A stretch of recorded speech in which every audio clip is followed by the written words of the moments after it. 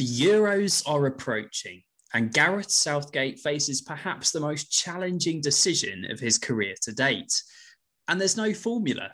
Experience can trump energy, favouritism can overcome form, top six can topple top scorers. Some will miss out, perhaps wrongly, but they won't be the first. Over the past decades, countless talents have been overlooked, prolific Premier League performers who were never capped for their country. This episode celebrates them, 11 Lions who never donned the England shirt. Yes, welcome to the podcast. And today it's the Uncapped England 11. We'll be picking the very best players to have never played for England. They might have had England B caps, but not for the senior team. And today it's a good old-fashioned 4-4-2 formation, as we like it quite often in this country, the functional formation. There have been certainly a lot of good names thrown into the mix. Yeah, I really love this episode, actually. I think we've got a bit of a treat. Some players you've probably forgotten about already. And actually, we've got some extra suggestions. If you've listened to the 11 before, you will know that one position is up for grabs. Today, it's the right midfield position. You'll have a nomination from Arthur, a nomination from me, and two very special guests will be putting forward their suggestion too. You can vote. That is on Twitter at 11pod. It's the word and not the number.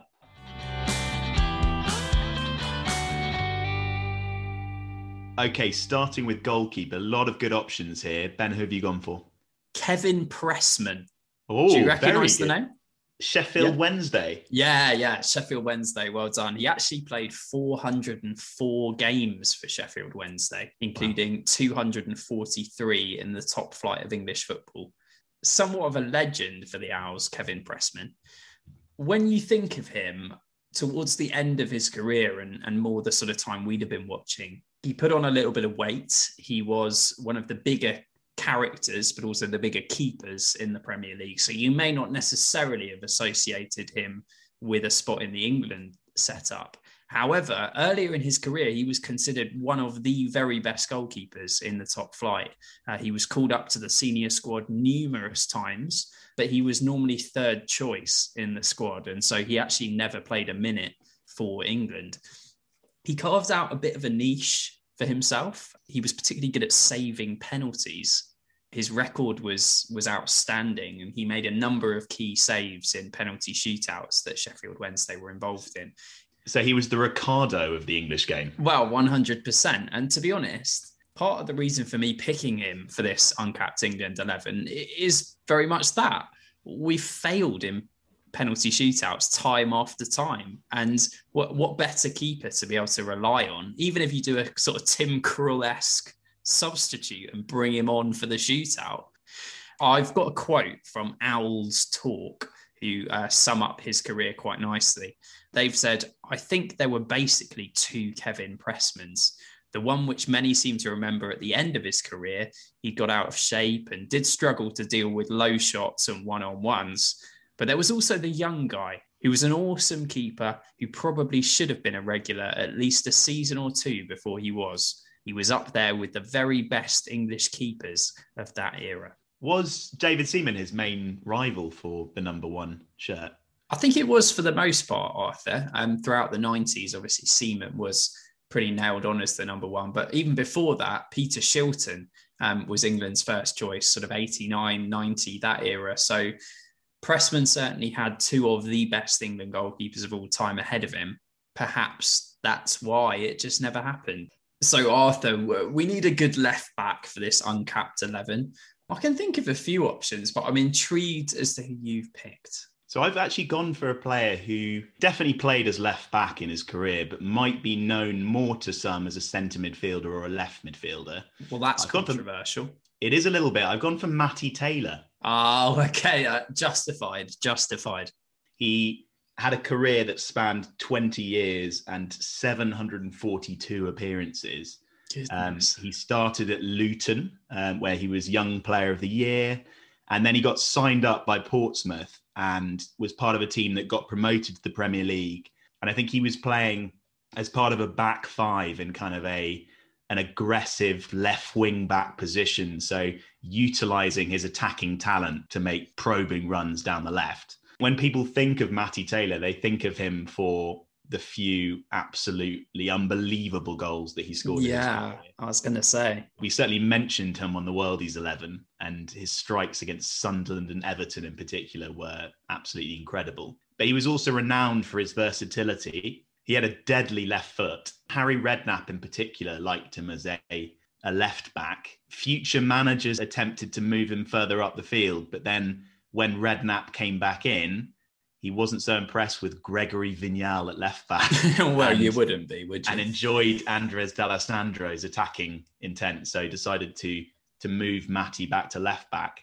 In particular, I think his 2006-07 season was really, really impressive. He scored a couple of stunners. Portsmouth, I think, only just missed out on UEFA Cup qualification, and there was a feeling that the full England call-up wasn't too far away.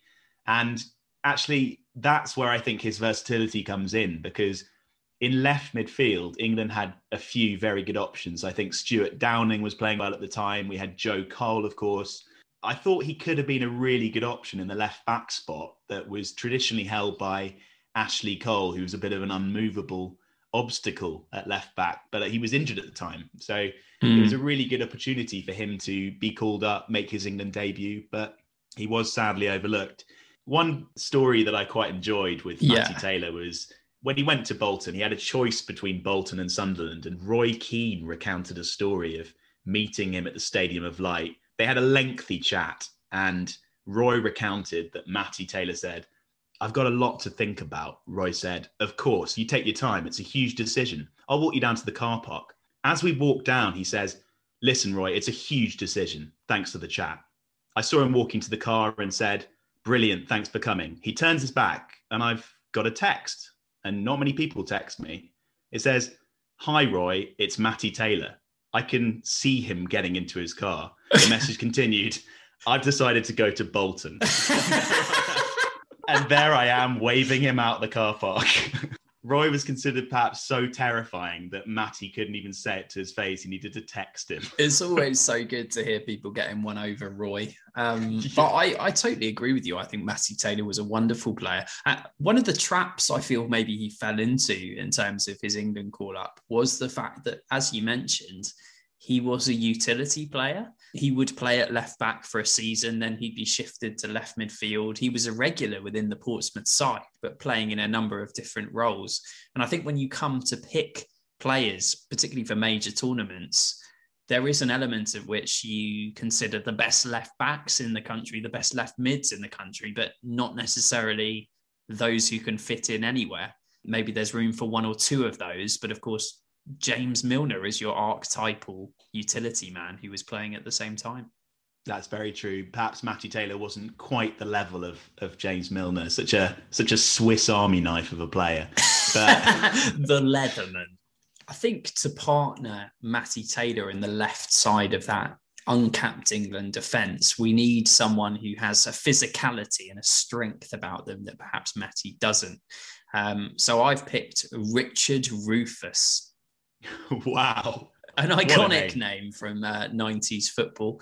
He actually spent his whole career at one club. That was Charlton Athletic. But he was forced to retire quite early on through injury, aged 29. He impressively was in the PFA Team of the Year in 1995 and 1999. He won 3 Player of the Year awards at Charlton. And in 2005, he was voted by fans as Charlton's greatest ever defender. Who are the best Charlton centre-backs? Well, you've got Chris Perry was in there for a while. Of course. I can think of, obviously, Gary Rowett, who used to play alongside him. Yes. Gary Rowett had some England caps, didn't he? Gary Rowett didn't. No, another player that missed out. And actually, that was part of the controversy, to be fair, because England scouts were regularly at the Valley checking out Gary Rowett, Luke Young and Richard Rufus. Apparently, Gary Rowett said in an article that he actually almost knew them by name. They were always scouts watching the three of them. But of them, only Luke Young ever made an appearance for England. Rowett and Rufus were overlooked. He was a defensive rock, Richard Rufus, an Amazon really at the back. His goal helped Charlton get promoted up to the Premier League from a playoff final against Sunderland. But I think what was particularly impressive about him was the speed at which he managed to adjust to the top flight of English football. And like I say, many people were calling for his inclusion. Unfortunately, things have gone a bit sour since the end of his football career, Arthur. He's now accused of being a fraudster to the tune of £5.3 million.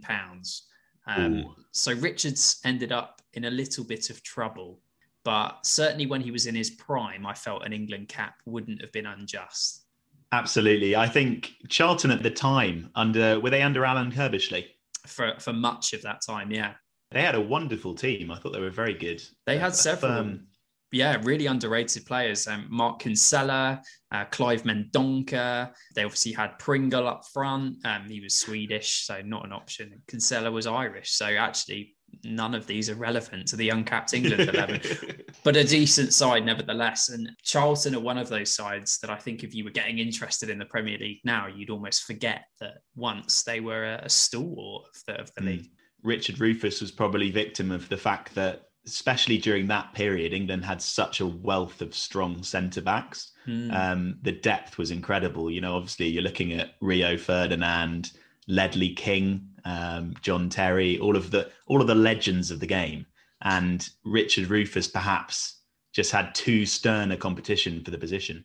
I think there has to be an element as well of the team he was playing for. I mean, no disrespect to the players that we've mentioned so far, but we've had a Sheffield Wednesday icon, a Portsmouth icon, and a Charlton icon.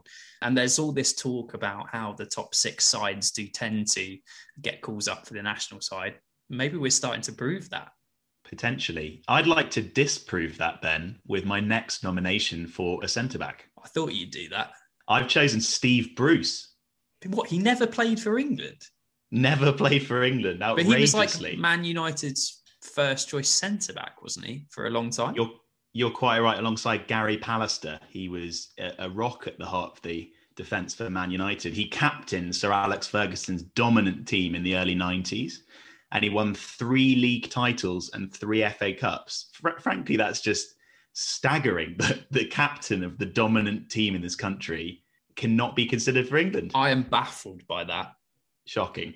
He was a goal scorer in the 1990-1991 season. He scored an unbelievable 19 goals in all competitions. It's very much like he's the Sergio Ramos of the English game during that period. His heading ability was fearsome, even though he was only 6 foot tall. He was brilliant taking penalties. You mentioned, obviously, England's struggles in that department over the course of history. So potentially he could have been a good option there. And he really showed leadership at the heart of the back line. He was very calm in possession and a very purposeful passer of the ball. He had moments of rambunctiousness. We're keeping the vocab pretty highbrow. Absolutely. He just didn't look particularly graceful at times. But, you know, we're looking at a defender who racked up 414 appearances for Man United. Yeah. And it was almost as if he was cursed. His defensive partners kept on getting selected ahead of him. I think Dave Watson at Norwich got called up. Gary Pallister, as I mentioned, at United. But Bruce was captain of that United team.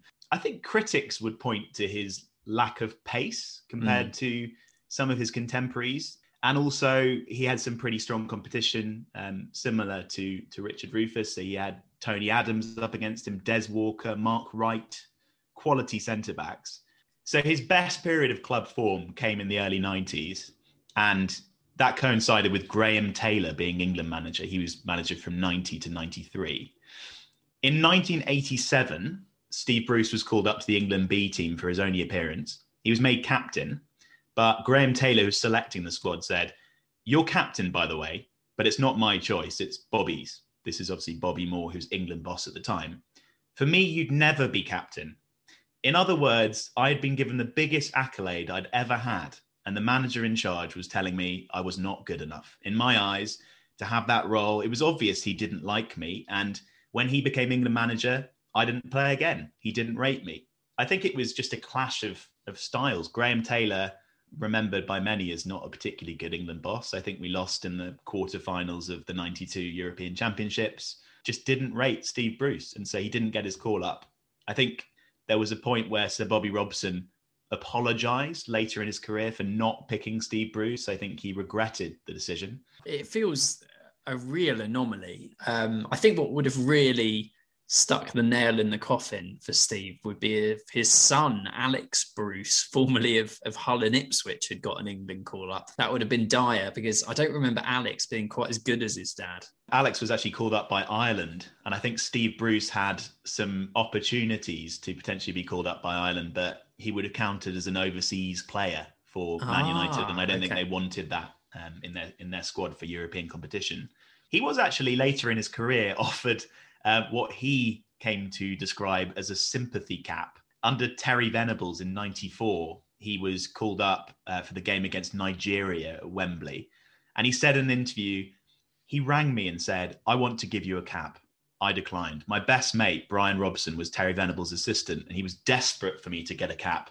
I turned it down. I was close to 35, and I said, "I'm sorry, I'd rather not have an international career than just a sympathy cap." And I have to say, I respect that, the fact that he's got quite strong morals. It feels like quite a sad story, really, about Steve Bruce there and his missing international cap. I think it would be remiss not to mention Steve Bruce's brief career as an author, if we're discussing him. When he was manager of Huddersfield back in 1999, he wrote 3 books, and they were called Striker, Sweeper, and Defender. He created a murder mystery solving football manager who managed Leadersfield Town. And his name was Steve Barnes. That's fantastic. I love it. I might go and check out Amazon and see if I can order a copy. So, right back. And I've gone for a player who has the most Premier League appearances at right back without an England call-up. 351. Any guesses, Arthur? Wow. I have absolutely no idea. I've always felt he was worthy of a cap, and it was Steve Watson. Oh, very good. You might remember Steve Watson from his time at Everton, when he was playing more in a midfield role, actually, more often than not. But he was predominantly a right back at the beginning of his career when he was playing for Newcastle United. He was actually their youngest ever player. He was a capable all-rounder, a utility man. Again, perhaps fell into the same trap as Matty Taylor from that respect, which is why he probably never really consolidated one position and moved around a lot within the 11. He found it really difficult to break into the England setup as a result of this. And actually, in a piece of writing, he said, "I ended up signing as a striker, making my debut as a right winger. I moved back to right back. And then, as the rest of my Newcastle career will tell you, I played pretty much everywhere. I started at least 1 or 2 games in every position. And I was sub-keeper a lot of the time as well. So I covered pretty much everywhere on the park." I can't even begin to imagine someone who has the qualities to play in every single position across the park. But clearly Steve Watson did. He had something from a very young age that people were really impressed by. I think probably the highlight of Steve Watson's career came at Newcastle United. He played 36 out of 38 games in the 1996-7 Premier League season when Newcastle finished second. Now, to think that a side that were competing for the Premier League title had an English right back who was playing week in, week out, but yet he still couldn't make it into the 1998 World Cup squad, it is quite surprising. But again, with most of these players, there is someone in their way, the reason they can't be capped for England. And in this case, it was Gary Neville. He was just emerging at Manchester United. He started playing regularly for the first team. And by the time that World Cup came along, Steve Watson just wasn't in the reckoning. So unfortunately, he never got that cap he deserved. I mean, that was the golden generation of England, really. The one that criminally underachieved in many people's views. And Gary Neville, you can't really argue with that, frankly. But it sounds from what you've just recounted there that he was one of the best, if not competing with Gary Neville to be the best right back in the country. So quite why he wasn't in the squad. Getting a few appearances here and there is a pretty baffling stat. I think he showed a lot of promise at quite a young age, Steve Watson. But I don't know about you, but obviously my age, 1998, that was the kind of iconic World Cup for me. That was when I really got into football, watching videos and old VHSs of that tournament. It's hard to believe that England didn't progress further. We had such a glittering array of talent. Owen, Shearer, Beckham, Scholes, all coming through at the right time. It's easy to see how players didn't get capped in the late 90s, and Steve Watson was one of them.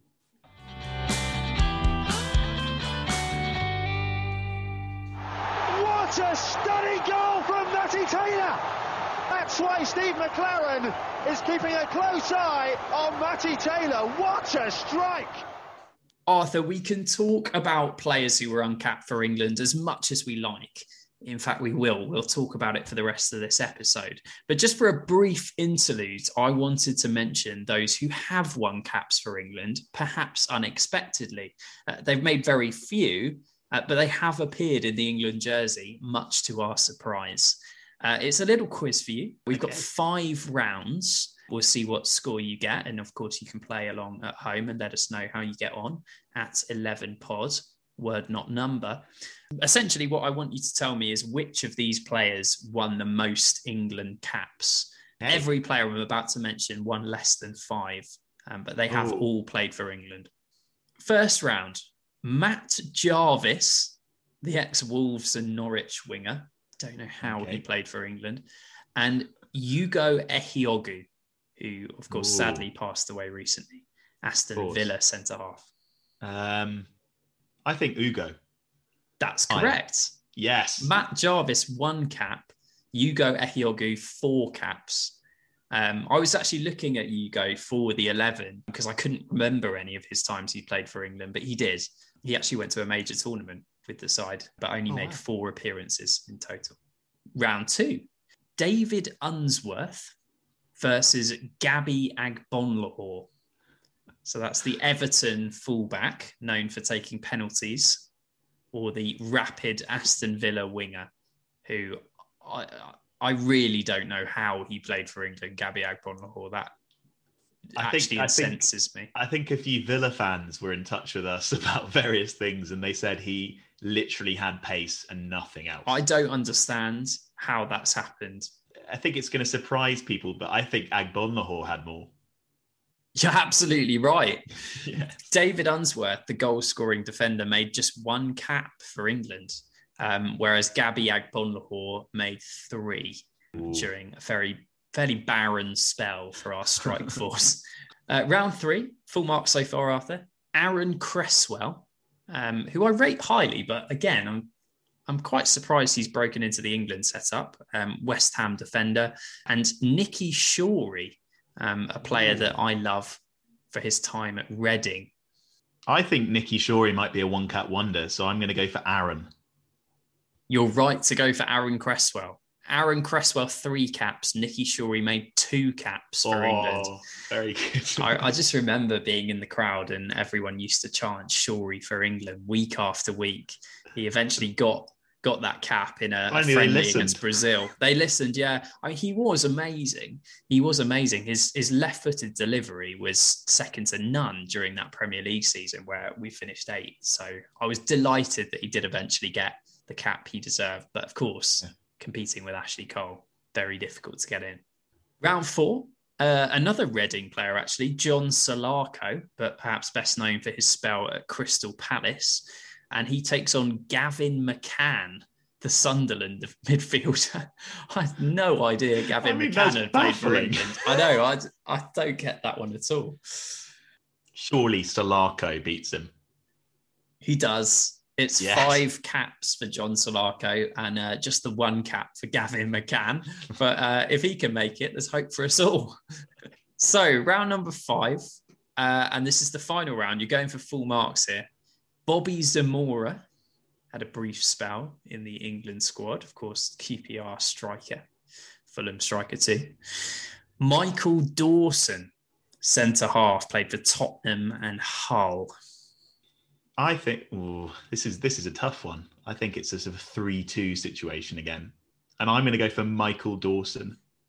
Full marks, Arthur. Yes. Well done. Michael Dawson, 4 caps. Bobby Zamora, just 2 caps. He's one of those players I really remember playing for England, Bobby Zamora. So I was quite surprised to read he'd only appeared twice. Great player as well. He had that amazing season for Fulham when they got to the Europa League final. And he was pretty unplayable that season. Him and Zoltan Gera. He was. I think, again, like Agbonlahor, it was a time when we were really struggling to nail down our strike force, weren't we? We experimented with Jay Bothroyd and Kevin Davis and Agbonlahor and Zamora. Troubled times.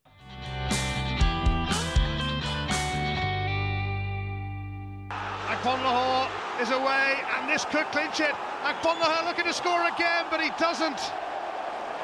Scoops it over the bar. It's poor, really poor. Look at all the Villa fans behind the goal. So England have had golden generations of midfielders: Bobby Charlton, David Beckham, Paul Scholes. So there was no room for these 4. Start us off with the left midfield, Arthur. Etherington. I mean, when you consider alongside the golden generation, Bobby Charlton. Okay. Matt Etherington is a player who, and I don't actually have an enormous amount of stats to back this decision up, but he's a player who I always rated very, very highly. And actually looking into it a little deeper, I discovered that he was very much considered a rising star at Spurs. He made a move from Peterborough, aged just 19, and he struggled to establish himself at Spurs before he made the move to the first of 2 clubs where he had some really encouraging form and form that I thought warranted a call-up. He moved to West Ham. He made 165 appearances, scoring 16 goals over a 6-year spell, including helping them win promotion from the Championship and re-establishing them as a Premier League club. And then he finished his career at Stoke City, where he added a new dimension to their play. They were, under Tony Pulis, known as a little bit of a Route 1 team, but he was able to distribute pretty incisive passes from the wing.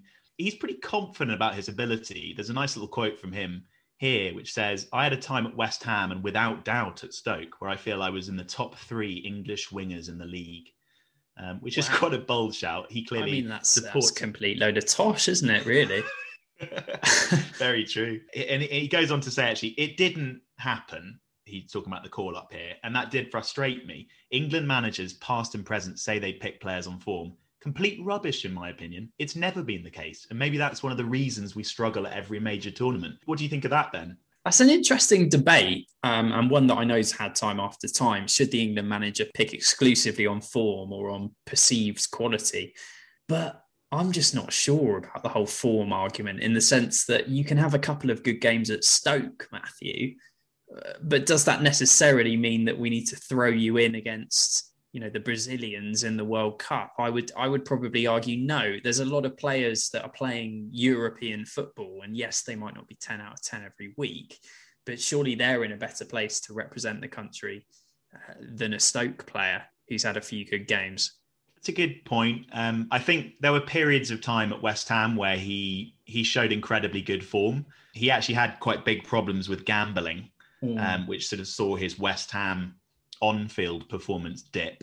When he moved to Stoke, I think the period 2009 to 2011 is the period I would have called for his call up to the England squad. He was brought in and was very successful. He kind of was showing a bit of a new lease of life after moving out of London, which I think was the association with his gambling problems. And he rediscovered that form that he'd shown in his early years at West Ham. He was crowned, I think, Stoke Player of the Year in his first season. He signed a new contract, continued that improvement of form in 2010-11. He got pretty key goals and assists. And Stoke finished comfortably in mid-table, and they reached their first FA Cup final. I think a particular game that shows his talent was their 5-0 demolition of Bolton Wanderers in the semi-final of the FA Cup that year. He got a wonderful goal and just dictating the tempo of Stoke City, who were actually looking kind of like prime Barcelona with Kenwyne Jones up front, occupying Bolton defenders like no tomorrow.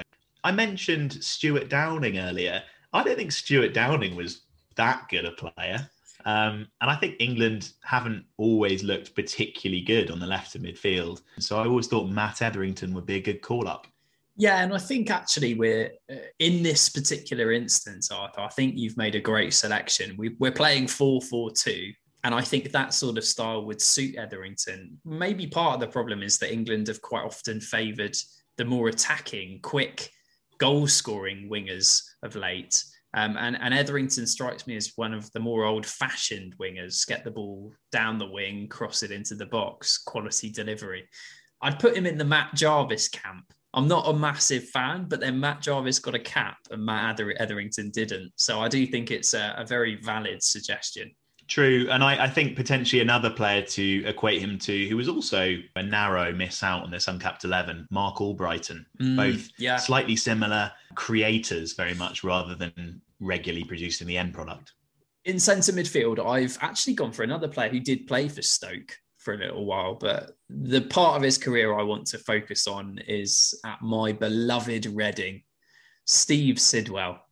Oh, is he the secret footballer? No, I think that was another ginger Reading player, actually, Arthur. Dave Kitson. Oh, easy mistake to make there. Yes. Sidwell was wonderful. I mean, one of my all-time favourite players to watch. He formed an unbelievable partnership with James Harper during our first season in the Premier League. And he was instrumental in getting us there in the first place. A midfield dynamo, all action, box to box. He was quick. He used to put his foot in. He actually had a great strike on him and scored quite a few goals in that promotion season. But generally, he was the sort of midfield player that you hated to play against because he was always nipping at your heels. He had such great tactical awareness. He was disciplined. I really can't speak highly enough of the way Steve Sidwell propelled Reading into 8th position in that first Premier League season. So it wasn't surprising that come the end of his contract, he wanted to move elsewhere. He had interest from clubs across the Premier League, but the one that caught his eye was Chelsea. I think this is where it went wrong for him and perhaps the reason he never did represent his country. The Reading fans' voice managed to get Nicky Shorey into that England setup, and I'm sure with Steve Sidwell, something similar would have happened over time. But unfortunately, he signed for Chelsea. He became their number 9, which was a shirt filled by many greats over the years. So there were high expectations. But it coincided with a period in Chelsea's history where they had all the money that they could ever want and were able to sign top quality talent from across the world. So whilst getting Steve Sidwell on a free was a no-brainer, by the time the season started, he was second, maybe third choice for that centre midfield berth and was restricted to very limited game time under Mourinho. Was his move to Chelsea largely to fulfil their English player quota? I don't know. I think it was just the case that one of the top quality players that the Premier League had offered that season was available on a free. And I think everyone wanted him as a result. And of course, Reading couldn't offer the salary that Chelsea did. He probably doubled his salary when he moved to Stamford Bridge. Mourinho was a massive fan and Sidwell was led to believe he would play more often. Unfortunately, he didn't, but he did manage to carve out a pretty successful time of things later on in his career, made appearances for Stoke and Fulham before a final move to Brighton, where he was a surprise success and actually played a key role in getting them promoted to the Premier League for the first time, a feat that he'd already achieved with Reading. WeAreBrighton.com described him as one of the most underrated signings Brighton have made in the last decade. And I couldn't agree more, to be honest, having seen a few of his performances against us. I believe that Steve Sidwell could have been an option to solve the Lampard-Gerrard debate that we've been having over the years. Lampard and Gerrard were just too similar as players, and having a player alongside them who had the kind of the courage and the tackle and the dynamism like Steve Sidwell may well have been the answer. I'm very prepared to be shot down. I may have to leave this show as a result of my partisan support. It's been great fun over the years. I love Steve Sidwell. Yeah, I'm going to shoot you down here, Ben. Okay. I think Steve Sidwell's two best seasons. He was very good in that first Premier League season for Reading, but his two most successful seasons, judging by what you've just said, is firing Reading to promotion from the Championship and firing Brighton to promotion from the Championship, which I think proves that he was an incredibly good Championship centre midfielder. But I don't think he really did shine hugely after he left Reading. He had that great first season for Reading in the Premier League, but then couldn't get game time at Chelsea. I think he slightly flattered deceive at Villa. Did he play for Fulham as well? Yeah, he did. I don't think he ever really reached the heights of that first season at Reading. And I agree completely with you that potentially that move to Chelsea was his downfall. But suggesting that he could have been a sort of Lampard-Gerrard solution in the centre of midfield in that golden generation, I disagree with you, Ben. This is fair enough, Arthur, but I will stand by Steve in this Uncapped 11 until my dying day. An interesting fact about Steve Sidwell, just to finish off this wonderful piece that I've written about him, my love letter to Steve. He now runs a baby clothes company with his wife called Blousy Baby. Our listeners are going to be desperate to check that out now. They can't wait. I can almost hear them typing away at their laptops now. So, Arthur, a centre midfielder before we move up front, because the right mid is up for grabs, obviously. To be fair, I've realised, having just shot down your suggestion of Steve Sidwell, that suggesting that this player could have equally partnered Lampard or Gerrard in the centre of the park is slightly ridiculous as well. So here we go. Kevin Nolan. Oh, yeah, much better. Yeah. Oh, yeah, much better. Okay. I happen to agree with you that Kevin Nolan not getting an England cap is a bit disastrous, because I rated him very, very highly. Likewise, he had 14 seasons in the Premier League. He captained 3 Premier League sides, and he scored 111 goals from midfield, which is pretty phenomenal. I think a good way of describing him would be as a budget Frank Lampard, really. The knack of arriving in the box at just the right minute to finish off moves. And you mentioned as well that Steve Watson made the most appearances of any right-back not to be capped by England. And actually, Kevin Nolan had the most Premier League games played for any uncapped English player, full stop, at 401, until none other than Mark Noble recently broke it. Right, and actually, both of those iconic West Ham centre midfielders have fairly good claims for this role. He had a particularly productive period from 2009 to 2013. He scored 51 goals in just 151 games. I think it can be argued that Kevin Nolan's most important contribution to English football is his funky chicken celebration. Yeah, I was going to mention that. Didn't it derive from a holiday in Ibiza or something bizarre? That is excellent knowledge. I actually have no idea where it came from. It was like a team holiday in Ibiza, and he was doing it on the dance floor, and then it just stuck and followed him throughout his career. Love that. And I just think it's bizarre that he never had an England cap when you think of how much experience he has in the Premier League and how long he's been around. It's quite shocking, I think. He didn't have the glamour of some of the players in that England setup, did he? But he could have been hugely effective. I think that's a really good shout. I can see how Nolan and Sidwell would work well in a dynamic midfield. Forget Lampard and Gerrard. I want to give the first striker position in our Uncapped England 11 to Marcus Stewart. Yes. So in his first season in the Premier League after playing for Ipswich, he was the Premier League's second top goal scorer, and he was the division's highest English goal scorer. This was during the 2000-2001 season. He scored 19 goals, and he took his recently promoted Ipswich Town side to 5th in the Premier League, qualifying for the UEFA Cup, and of course, leading many fans to be calling for his inclusion in the England team that summer.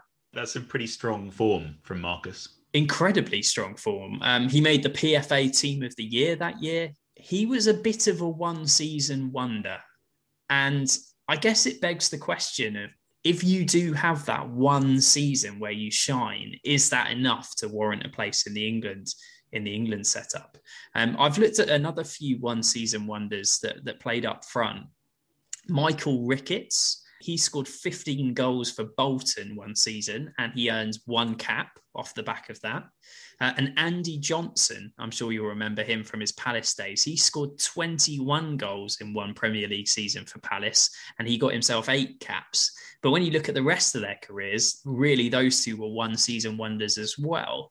So you've got to ask the question, how Marcus Stewart never made an appearance for England, given what an unbelievable time he had during the 2000-2001 season. After a hat-trick at the Dell, you might have been familiar with this game, Arthur. He said, "It was after that game I thought I might get an England call-up. Not that I thought about it much, that's not my style, but I must admit I did wonder if I would get it, because I felt if I didn't get it now, then when would I?" I guess you can probably point to the fact that there was such a strong crop of English strikers at the time, which meant that despite one season, perhaps the manager wanted to see him back it up with another season. I seem to remember he was pretty good at Sunderland as well, wasn't he? Well, you say that about the crop of English talent. I've done a little bit of digging for this particular one. Unfortunately, Ipswich were actually relegated the following season, and Marcus Stewart scored just 6 goals, hence the one-season wonder tag. There wasn't a major tournament after his iconic Ipswich season. However, of course, the 2002 World Cup, which was in South Korea and Japan, was held the following year. And if you look at the 2 seasons, the build-up to that major tournament, Marcus Stewart in total, that's 25 goals across those 2 seasons. Michael Owen, 35. Teddy Sheringham, 25. Emil Heskey, 23. Darius Vassell, 16. Robbie Fowler, 11. So there's 3 strikers there, Heskey, Vassell and Fowler, which Marcus Stewart outscored, 2 of them quite considerably in the build-up to that tournament. I guess this comes back to the prioritising form over stature in the game, because Robbie Fowler, I don't think anyone would say he was an unjustified call-up for England. Marcus Stewart was the form striker, potentially you could say, but Robbie Fowler was potentially the better striker. It's a difficult call. It's an aging legend against an in-form, relatively inexperienced striker. I guess they went for the age in the end. He did make Matt Holland's best Ipswich Town 11 as well, Marcus Stewart. He said of Marcus, "Such an intelligent player. He knew when to come short and when to spin in behind. He could link play brilliantly, and he was so cool in front of goal. His most impressive asset was his movement. So clever he was, and difficult to mark." So a glowing endorsement from Matt. Who have you gone for to partner Marcus up front? So I've gone for Kevin Campbell. Right. Okay. Yeah. That's a nice one. We quite like particularly in this episode, the most X for an uncapped English player. And Kevin Campbell fulfills our quota of most Premier League goals ever for an England uncapped player. Really? 83 Premier League goals. That's a lot. Yeah, it's a huge amount. And he shone for the likes of Arsenal, Nottingham Forest and Everton. In his 1990-91 season, aged just 21, he scored 8 times in the final 10 matches for Arsenal to fire them to their first division title in 3 years. And he looked like a massive, massive prospect at the time. A couple of steady seasons before the peak of his Arsenal career in 93-94, where he fired 19 goals in attack alongside Ian Wright. So he's looking every bit the star at the time. And of course, Ian Wright played many times for England. So the call never came for Kevin Campbell. He had a bit of a loss of form, and it was eventually sold to Nottingham Forest. They were a club in free fall at the time, and they did get relegated. But in the Championship, he formed a deadly partnership with Pierre Van Hooijdonk. Yeah, who is I remember. One of my favourite. He's definitely one of my favourite named players, probably second only to Jan Vennegoor of Hesselink. Whatever happened to Jan? He just disappeared after his Celtic spell. He went to Hull, didn't he? He had Hull briefly in the Premier League, and then it sort of went downhill. But Kevin Campbell and Van Hooijdonk together, they contributed 52 goals in a season that fired Nottingham Forest back to the Premier League. And actually, Kevin Campbell was then sold to Trabzonspor in Turkey. And this famously caused Van Hooijdonk to go on strike, which showed his attitude problems player. I love the way you say Van Hooijdonk. I've always thought it was just Pierre Van Hooijdonk, but I think it is. Van Hooijdonk. Pierre, we'll call him from now on. I think if Kevin Campbell had stayed at Forest, he would have got capped for England. He was looking incredibly good for Nottingham Forest. Kevin had many peaks in his career, including when he went to Everton and scored 9 in his first 8 games to almost single-handedly save them from relegation. But it was very much punctuated by some pretty big lows. Injuries always threatened his runs of good form. He had that run at Forest and then he left. He had that run at Everton, then got injured. He's another that falls into this category of players who have a solitary England B cap. But never got called up for the senior side. He obviously had some pretty stern competition in Owen, Shearer, Heskey, but he never played. Actually, in contrast to a few other players in this 11, he took his omission from the team pretty well. He wasn't exasperated like Etherington and Nolan were. He said, "I was not disappointed at all not to play for England. The England manager's job is hard enough with so many players to choose from to play for the team. There were a lot of good players in that era, so it's difficult to get into the team. I was named in a lot of squads, but never got a cap. However, I'm still proud to be called up." I think with Kevin Campbell and Marcus Stewart up front, there's definitely goals in this side. I can't wait to hear who the right midfielder is now.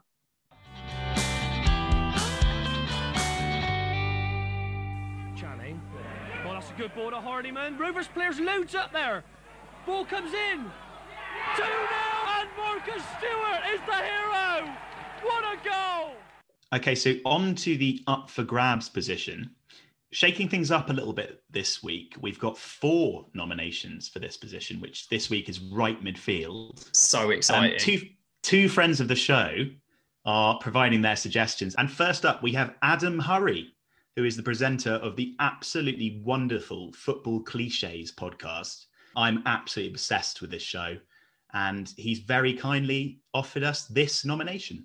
The Uncapped England XI is very much a favourite niche of mine. So I wanted to give it the scrutiny and the research that it deserves. When selecting players who sort of just about missed out on an England cap, I feel like the only place to go and look for players of this ilk is the list of England B fixtures in the 1990s. And scrolling through that, you see the likes of Nicky Summerby and various others. But the name that instantly jumped out at me was a very, very 90s winger, chalk on his boots type, diminutive, eye-catching, without being too extravagant. A winger very much of the age, about a decade before the inverted wingers, at a time when the idea of cutting inside was so exotic and so alien. On top of all of that, the fact that he got 2 England B caps while still maintaining a very, very solid Premier League career puts him right on the cusp of the England team. Perhaps he suffered from the Venables Hoddle handover and he kind of fell between the cracks there. But my answer, after all that build-up, is former Tottenham and Newcastle winger and Montserrat international in the end, Rule Fox. He really does sit in that very, very specific sweet spot of somehow didn't play for England in the early to mid-1990s. He is my shout for right midfield, and I challenge anyone to find a better nomination for that spot than Rule Fox. Oh, that's a good pick. Adam, thanks so much for that. What do you reckon, Arthur? Yeah, I think, as Adam said, played for Montserrat in the end, and that's probably as a result of exasperation at constantly being overlooked. Newcastle manager Kevin Keegan, when he played for Newcastle, described him as the best player in his position in the country. So he was very much a fast, tricky winger who was a handful for defenders. And I'm a bit shocked that he never got a cap, frankly. Yeah, difficult to compete with Rule Fox for this right midfield position. But I've been in touch with Ben Kay. Ben Kay, a big friend of the podcast, former Expression Sport pundit and currently the founder of Bear Fruit, a fruit drink business. Do check them out. He's come up with this suggestion. Hi, it's Ben Kay here, and my nomination for the right midfield position for the England Uncapped 11 is someone who has 1 goal in 3 games for his club has been called up to the England squad twice. Once was an unused substitute and once had to pull out through injury, so hasn't made an appearance. And last month was rumoured to be looking for a Jamaican passport, but then wasn't called up to the Jamaica squad. So I feel like this is an opportunity for him to get in the 11, and that might bring him back into the England fold. So maybe the campaign starts here. So my nomination is Mikel Antonio. Actually a player that played for both of our teams, Arthur. He did. I remember him on loan at Southampton in League One, and he scored a goal in the Johnston's Paint Trophy final. So for that, I will be forever grateful. Maybe it's a bit late for him now. I think he's 31, but I think a very good shout. Yeah, he's averaged a goal in every 3 games, which when you consider it hasn't always been up front for West Ham, I think that's a pretty impressive stat. I want to throw a name into the mix from the 90s, really, the 90s and noughties, and that's Darren Huckabee. Oh, Darren. A great player. I used to love watching Darren Huckabee. He was always the entertainer, a pacey dribbler who could also play up front. He scored 14 goals in one Premier League season, which, considering he's not an out-and-out striker, I thought was quite an impressive haul. Started his career at Lincoln City down in Division 3, but worked his way up. Signed for Coventry for £1 million in 1996, where he scored 28 goals in 94 games. He had good spells at Norwich City and Manchester City. He played in both the Champions League and the UEFA Cup for Leeds. So certainly someone who's cut it at the highest level. He was a 2-time Norwich City Player of the Year when he moved down to the Championship in the twilight of his career. So really everything stats-wise and on paper that you would look for from an England midfielder, but no cap, which really surprises me. If you're interested in Darren Huckabee's later career, he moved to the US, and there is this fantastic interview with a US news station. He just signed for the San Jose Earthquakes, and the interviewer clearly has no knowledge of football whatsoever. He is an English legend. He is a legend, and we'll see how legendary he is with an interview. Darren, can you handle it? I'll try my best. Okay, my friend. He's a legend. Next. He comes from the Norfolk team. The last 5 years starring in Northeast England, scored 34 goals. You supposedly, again, according to the internet and our international sources, are responsible for the greatest goal ever. You know what I'm talking about? I don't know about that. I scored a couple of good goals. It was against Manchester. Yeah, there's a few years ago. We're looking at it here. Man, you're weaving through everybody. Yeah, it's like I say, it's a long time ago. Just for surviving that interview alone, I would say Darren Huckabee deserved an England cap. You suggested one too, haven't you, Arthur? I have indeed. It's a player that I never actually got to see play, as he was at his peak well before I was born. I've gone for Jimmy Case. Okay. He's a player I grew up enjoying as a match summariser for BBC Radio Solent. Very insightful and analysis of Southampton games. Very much known for his time at Liverpool. He was a 3-time European Cup winner and 4-time league champion, and a very integral part of possibly the greatest club side ever. He was tough tackling and physical, which isn't necessarily the attributes you'd expect of a wide midfielder. But he wasn't really a wide midfielder. He was more an inside midfielder, tucked in to allow the fullbacks to attack from wide positions. He scored some absolutely cracking goals, had a bullet shot that I think Wikipedia claims is one of the hardest shots in football. Right, shot power 99. Absolutely. And he came close to getting in the England squad, which was managed at the time by Ron Greenwood. But the manager favoured very much out-and-out wingers, which left Case a little bit out in the cold. I wonder whether he could have played for England at centre midfield, perhaps. He played over 100 games after he left Liverpool for Brighton before heading to Southampton, where he's remembered as a club legend. Because of his advancing years, he was moved to centre midfield and everything revolved around him. He was a key experience in the dressing room with young stars like Matt Le Tissier, Alan Shearer and the Wallace brothers. thriving alongside his kind of metronomic influence in the centre of the park. Ian Branfoot is a manager who is remembered amongst the Southampton fan base as one of the most unpopular managers in the club's history. Mm-hmm. And he got a lot of flack for letting Jimmy Case go on a free immediately after he was appointed. Now, bear in mind at the time that Jimmy Case was 37. And the fact that the club fan base found it an outrage that we were letting a centre midfielder of that age go, I think shows his class. He had been player of the year at the club at the age of 36. And he just seems to be absolutely timeless. Considering the quality of that Liverpool team that he played in, I think it's frankly pretty shocking that he never played for England. Yeah, I mean, before my time, you've made a great case for Case. And looking forward to seeing how he fares on our poll. It will be coming out shortly after this episode is released. So head over to Twitter at 11pod and you can place your vote for who you think should be the right midfielder in our Uncapped England 11. Your choice is Raul Fox, Michael Antonio, Darren Huckabee or Jimmy Case.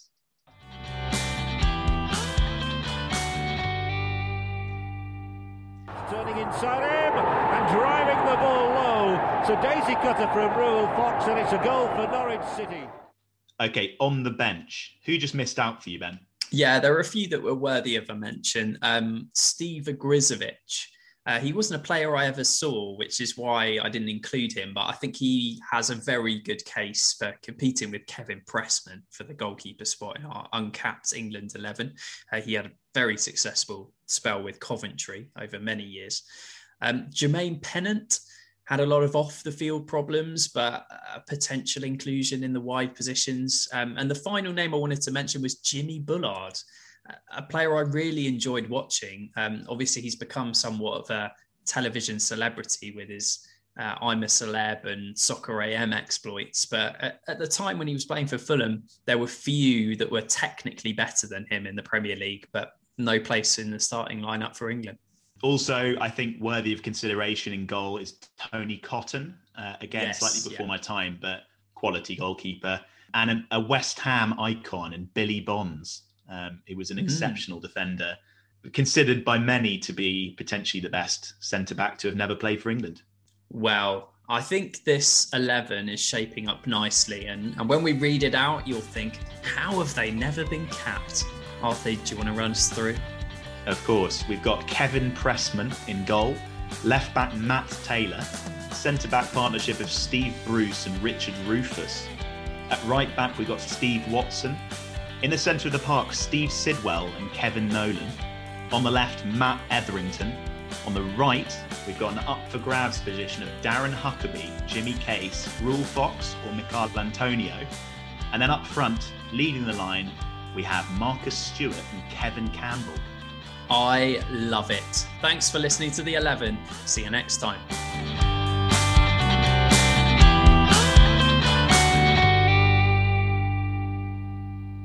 I'm wondering who you've gone for here. Let me know. So, let me know. Yeah, that was a bit strange, wasn't it? So, Arthur, you're looking at the left back today, and I'm pretty intrigued by this one. Who have you gone for, mate? Yeah, it's a... Sorry, who have you gone for, mate? I'll try it again. So, Arthur, you've been looking at the left back, haven't you? I'm pretty intrigued about this one. Go on, hit me up.